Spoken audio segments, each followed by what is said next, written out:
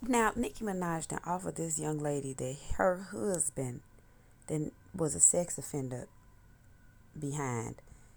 She done offered this young lady $20,000. Now, mind you, Nicki Minaj is worth millions.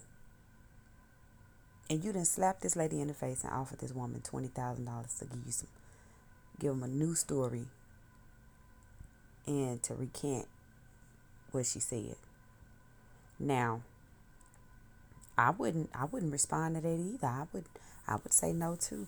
You a $1 million woman and you came to me to provide me $20,000 of hush money. Bitch, it's COVID outside. Shit shut down. You talking to me like I'm a bitch that ain't never had nothing in life and like I'm on Section 8 and work at the gas station. If you don't get your weak ass the fuck on, Nicki Minaj, offer me a little couple dollars when bitch you could offer me millions. And I might think about it. But since you tried to slap me in the face with 20 grand, bitch, fuck you and the horse you rode in on and your nigga too.